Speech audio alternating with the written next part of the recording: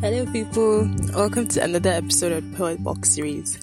I'm currently recording in school, and today I'll be talking with Angela Umoru. So, Angela Umoru is a writer. Today I'm mixing it up a bit. She isn't necessarily a poet, but then she considers herself more of a writer than a poet. So, we'll be talking with Angela today and getting to know more about her. Hi, Aisha. I'm doing really good. I hope you're doing fine too. Yeah, I'm doing really well. Welcome to the Poet Box series. So typically what we do is that we read your bio, and then we get to ask you questions about yourself, about your work. So I think I can proceed with reading your bio. So Angela is a writer, content creator, development worker, and media and communication strategist. She's passionate about positively influencing the African narrative, and this fuels her work as an essayist, podcaster, and storyteller. She has a background in broadcasting, news reporting, and production. She began her podcast in 2019 called Angie's Two Kobos to discuss pertinent social issues from a millennial perspective. On Pen Profile, she writes research topics that vary from mental health, domestic violence, gaps in journalism, to climate change. Recently, she began contributing to Prime Progress as well, formerly Progress Clock, focusing on solutions journalism. She is also the author of Dungeons and Dark Places, a collection of 12 short stories. She has been shortlisted for the Nigerian Students' Poetry Prize and received a high recommendation for her short story, Journeys by the Stratford-upon-Avon Literary Festival in the United Kingdom. Her work has also been published in Writerspace Africa, a Pan-African online magazine. Enthusiastic about sustainable development, she is interested in education, good governance, and mental health. She's a World Literacy Ambassador 2020 class and an Atlas Core scholar.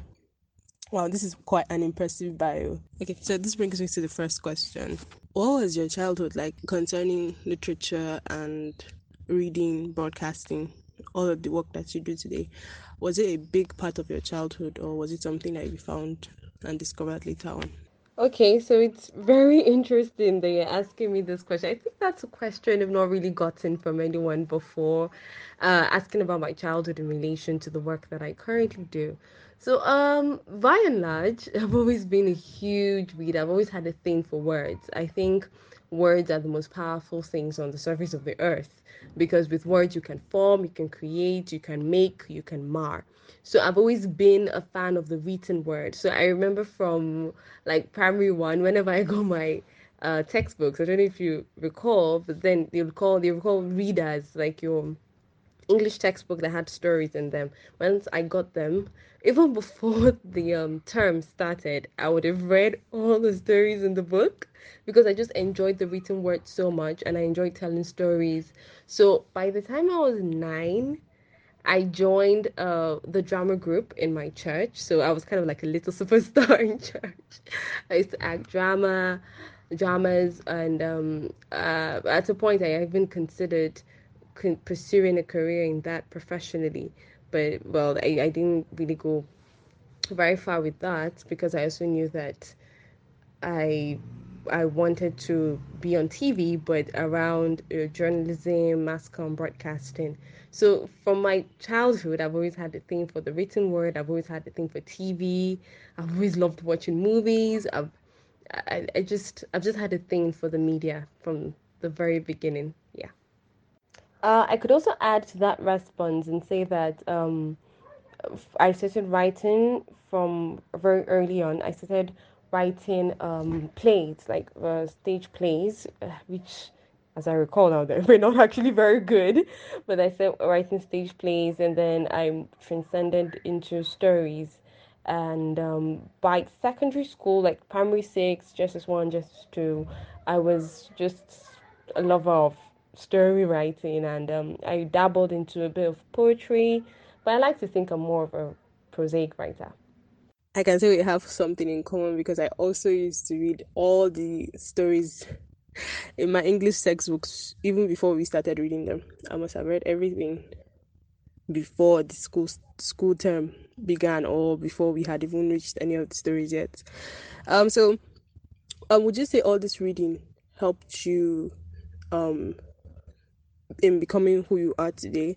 Was there any particular book or particular person that inspired you to do the kind of work that you do, especially when it comes to your communication and media strategy work and your development work? Definitely, I would definitely say that all that reading has influenced me, the kind of person I am. Because you see, the thing is, there's a way books like transports you to a different world. It immerses you in the minds of the characters, minds of even the writers. So it just exposes you. It's like you'll be able to teleport. You're here sitting in your room, but somehow you're in the United Kingdom in the 19th century. If you're or the 18th century if you're reading something from by Jane Austen, for example. So definitely, books open up the mind. They expose you to a lot of things, and there is nobody who's a reader who doesn't have like a very broad sense of the world in a manner of speaking. As for influence, I know that I've always shared a love for literature with my father.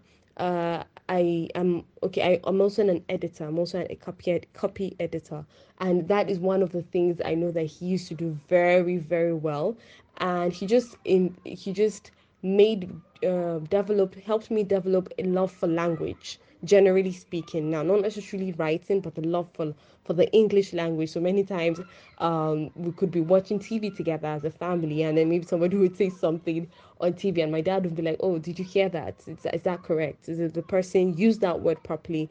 And I remember there's so many times that there I can even recall that it was at this point in time I learned certain words like perambulate or vacillate. I know I learned them from my dad. I can remember the circumstance around me learning them. More so, I remember that he encouraged me to have a vocabulary book where I would write down the new words I was learning and find out the meaning. So by and large, yes, my dad had heavy influence on me when it comes to an appreciation for language and appreciation for literature and the written word as a whole. He was a huge fan of James Hadley Chase, and it's something I got from him as well.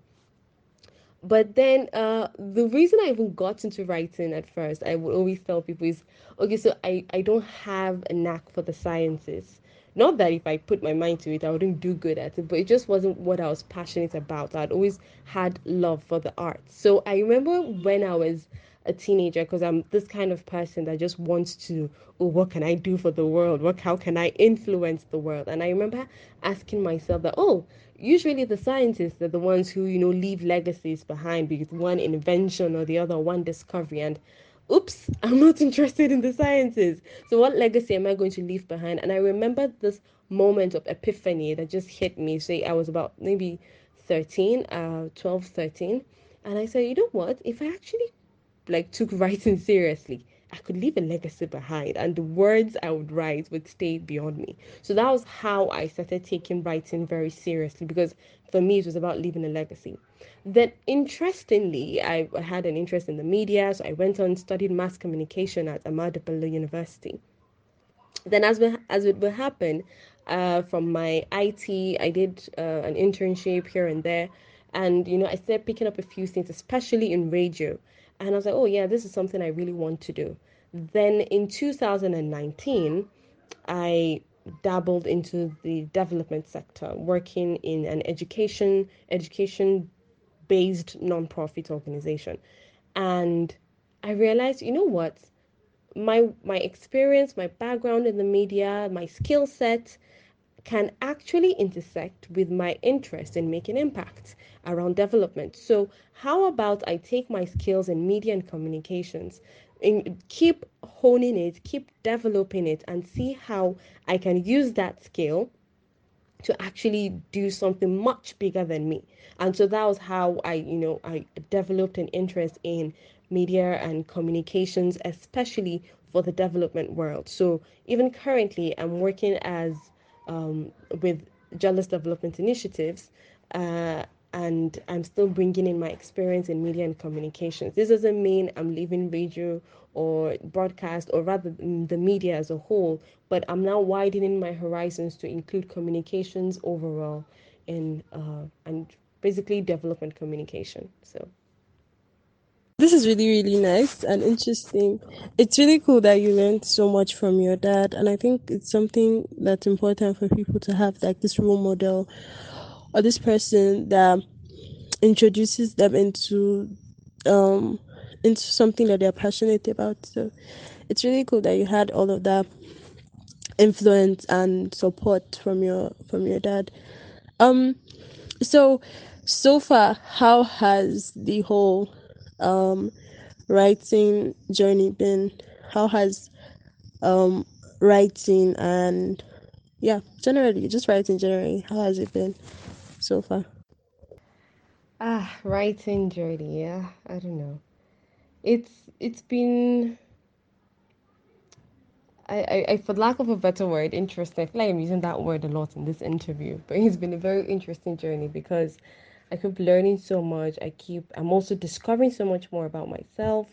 So I started out with prose, as I mentioned, and I did a bit of poetry. I have some poems I've written, but I don't know. I've always felt like, oh, I'm not really a poet at heart because I don't know. I like to pick pictures with words. I like to just flow with the words. But with poetry, you always have that economy of words that you just have to work within certain confines and boundaries. And sometimes I find it little too limiting. So I respect the people that are writers, that are poets through and through. I doff my hat, my hat at them. They're doing really good. So I started out with prose, and then I began writing like content for blogs, handling people's social media, kind of generating content basically. And so I still realized that there's actually a whole lot more to writing. I still realizing that it's not just okay, either you write poetry or you write prose. I said learning how to write research articles as well, and from there it morphed into essay writing, and I'm kind of enjoying it because I'm in that phase where I'm doing some thought leadership sounds too serious, but something like that, I'm drawing attention to certain topics that I think are very, very important. In fact, currently I'm working on an article on the mental health of social workers because I mentioned before, I'm very big on mental health.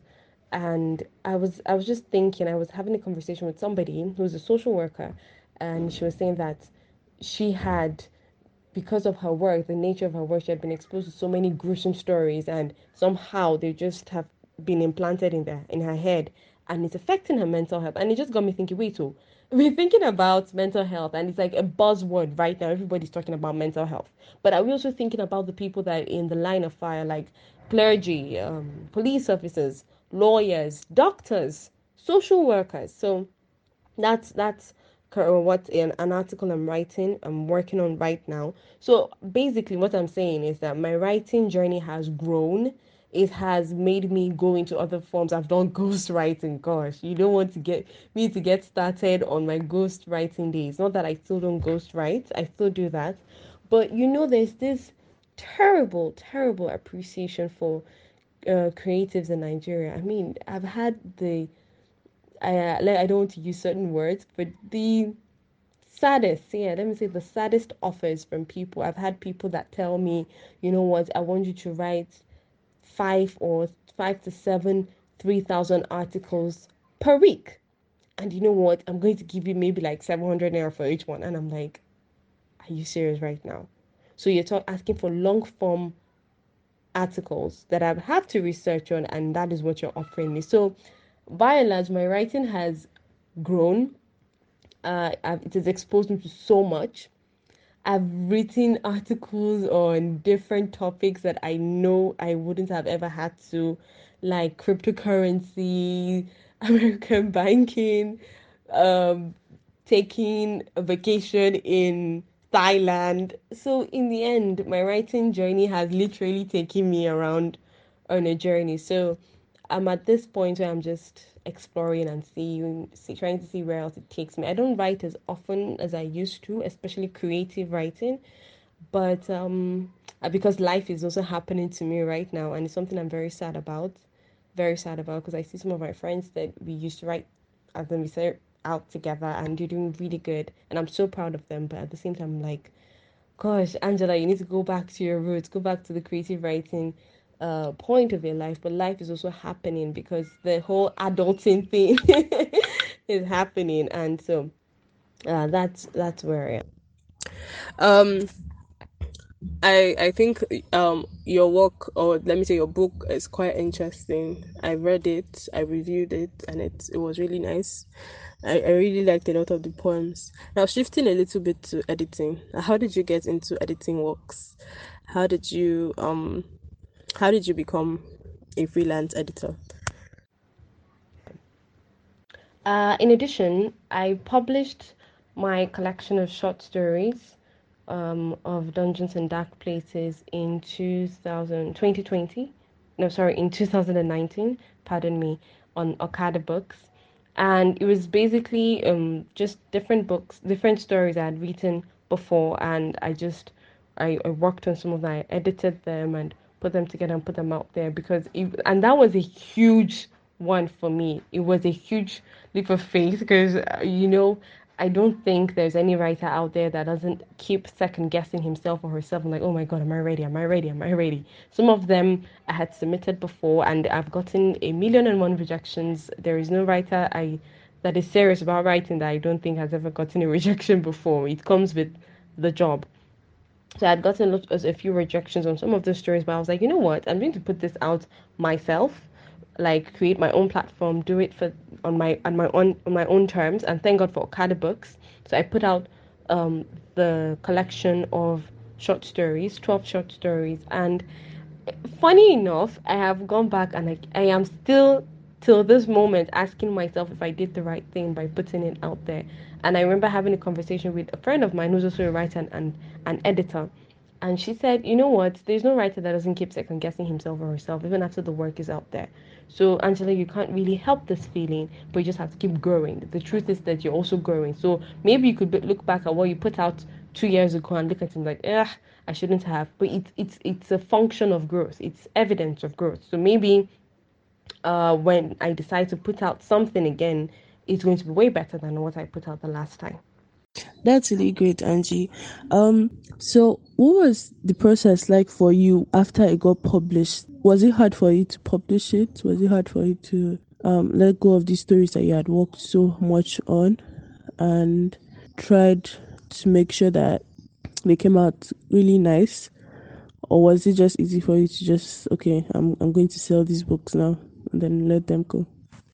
The post publishing process came with its own challenges as well. So after the book was done, and then came the marketing. And this is one of the hardest parts of self publishing because you're bearing the entire risk and the onus is on you to get the word out about your book. So that was it was tough. Also, letting go of the stories, yeah, that was also tough because uh, it leaves you vulnerable. I believe that when a writer publishes anything, it's like a piece of yourself that you're opening up to the world to see.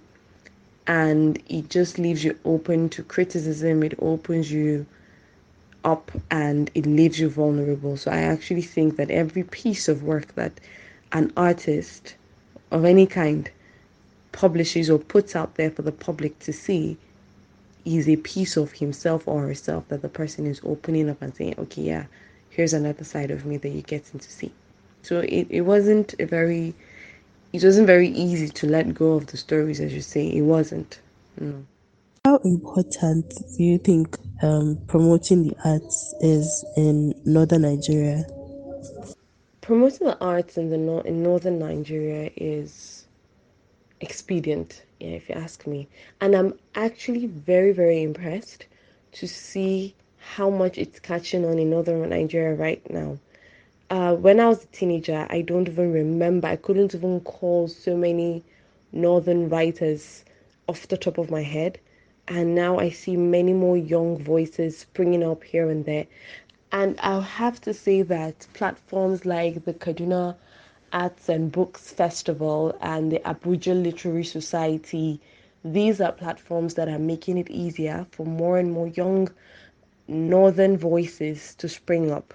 There's that platform that for expression. So it's very important because for the longest time, northern Nigeria has been seen as by other parts of Nigeria as the people that are not very enlightened. And while some statistics, of course, would show that literacy levels are low in northern Nigeria, there are actually other narratives about northern Nigeria that are there that are not being pushed out as much as that narrative.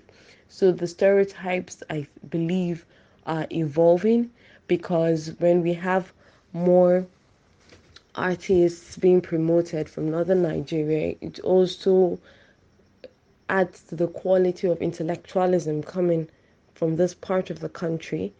And it also makes art is like a bridge builder, basically. So we've always known that the southern part of Nigeria is very artistic, and now if northern voices are coming up, then what happens is that bridges are being built. And I'm also happy because I see more and more northern artists, northern writers, northern whatever art form people, any other art form people are practicing in northern Nigeria. I see some of them being invited for the festivals that we're having down south and in the west, and I'm pleased by that because bridges are being built, and the more communication, the more exposure that we have on both sides of the divide, what happens, the more peace is being built. So sometimes we don't really think of the link between something as simple as hosting of sometimes we don't really think of how something as simple as hosting a literary festival could actually build bridges or promote peace. So through exchange of views, through cultural exchanges, through art exchanges like that, you know, more conversations are being had, more understanding is coming to the fore. So for me, I think that's one of the most important reasons to promote art northern Nigeria.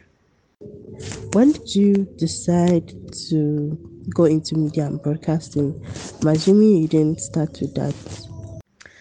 I actually think that from the onset, I kind of always envisioned myself doing work around the media.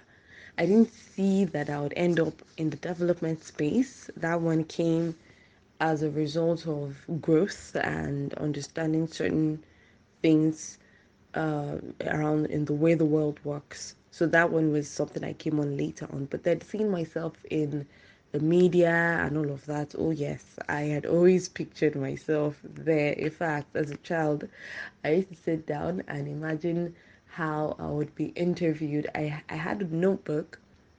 I should probably look for that notebook. I had a notebook in which I wrote down the interview questions, and the answers that I had for them. And sometimes I would sit in front of the mirror and practice answering the interview questions. So, yeah. Were shortlisted for the NSPP. What was that like? And how did you come to writing poetry? Because I'm sure, like, from what you've told us, you're typically a prose writer.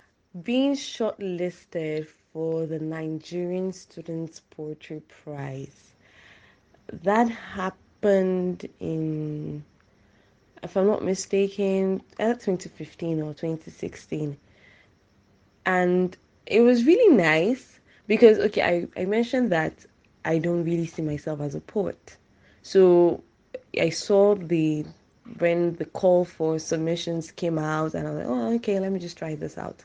And I wrote something. I remember the piece I wrote. It's called "With Love from the Streets."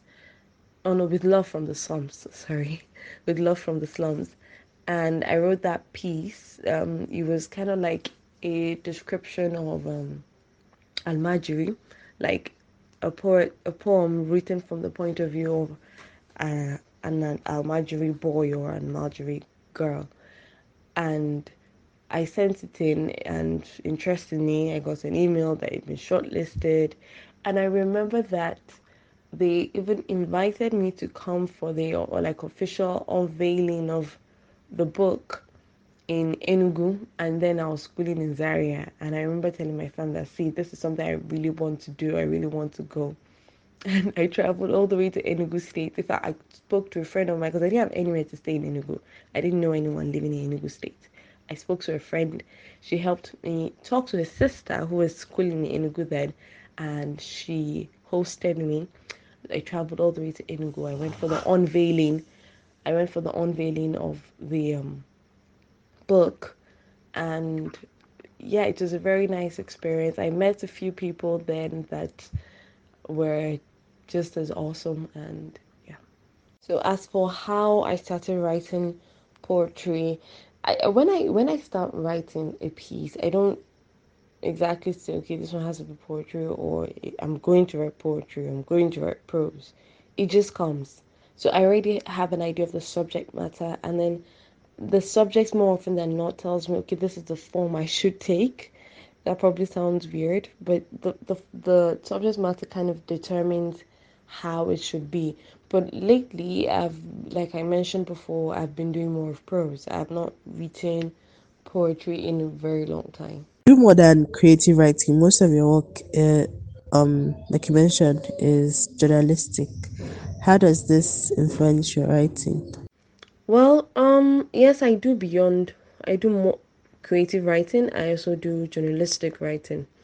And I don't know if I would say that my journalistic writing affects influences my creative writing per se, because it depends on the zone I'm in, the headspace I'm in. So, of course, I know I could be in a headspace where I'm like, okay, I want to write a story purely fictional, and just want to pour out my emotions about a particular subject matter. And when I want to write a journalistic piece, you see me doing all the research and everything. So I'm not sure if one influences the other, but I do know that from a principle value point of view, I'm always very big on saying something with my stories, whether it's creative or not. I'm very big on just influencing and drawing light to something that a lot of people might not necessarily be thinking of before, like before they read my work. So I always attach that significance to what I am doing, whatever I'm writing, whether it's fiction or not. So yeah. Most people ask this, but as someone who does both journalistic writing and creative writing, do you think that writing journalistic pieces hinders creativity in any way? Well, if you look at the way journalism is in Nigeria right now, a lot of journalists are not actually creative. I know it's sad to think of it, but very few journalists actually realize that there's a way to marry creativity in the way you write your reports and the angles that you take and the perspectives that you put forward. Very few journalists do that in Nigeria. But technically speaking, writing a journalistic piece should not hinder your creativity, because there's always a way you can play with your words. There's always a way you can play with the flow, with the narration, with the angle. There's so many ways to go about it. So the fact that you're writing something that is real, let me not say real, non-fictional, doesn't shouldn't hinder your creativity. But more often than not, I think it's even part of a larger problem. I don't think it's about the field of journalism alone. It's part of a larger problem where in Nigeria, our educational system doesn't exactly promote creativity. It doesn't really promote critical thinking. So what happens is you just tell people, oh, when you're writing a journalistic piece, you go with the five W's and H, and you have people that are just churning out stories that are boring, one-sided, unbalanced, and just focused on who said it, when did the person say it, where did the person say it, and it's so boring and just devoid of inspiration. So, yeah, I think it's part of a much larger problem. So, I don't think it's journalism as a field that is stopping people or our journalists from being creative. There are actually ways to marry the two. There are ways to just explore on a piece of paper, and a lot of journalists are not exploring in Nigeria, and it's part of a much larger problem. All right, thank you so much, Angela, for joining us. It's been great having you here. Hope to have you some other time. Maybe do like a supplementary episode or something. Thank you so much, Aisha, for the opportunity to do this. I've actually enjoyed this conversation thoroughly. And interestingly, most of your questions got me to, really introspect. So thank you so much for this opportunity. And yeah, I look forward to doing this again if you would have me. Thank you so much. And this brings me to the end of today's episode. Join us next time where we'll be talking to more of your favorite poets and spoken word artists. Bye.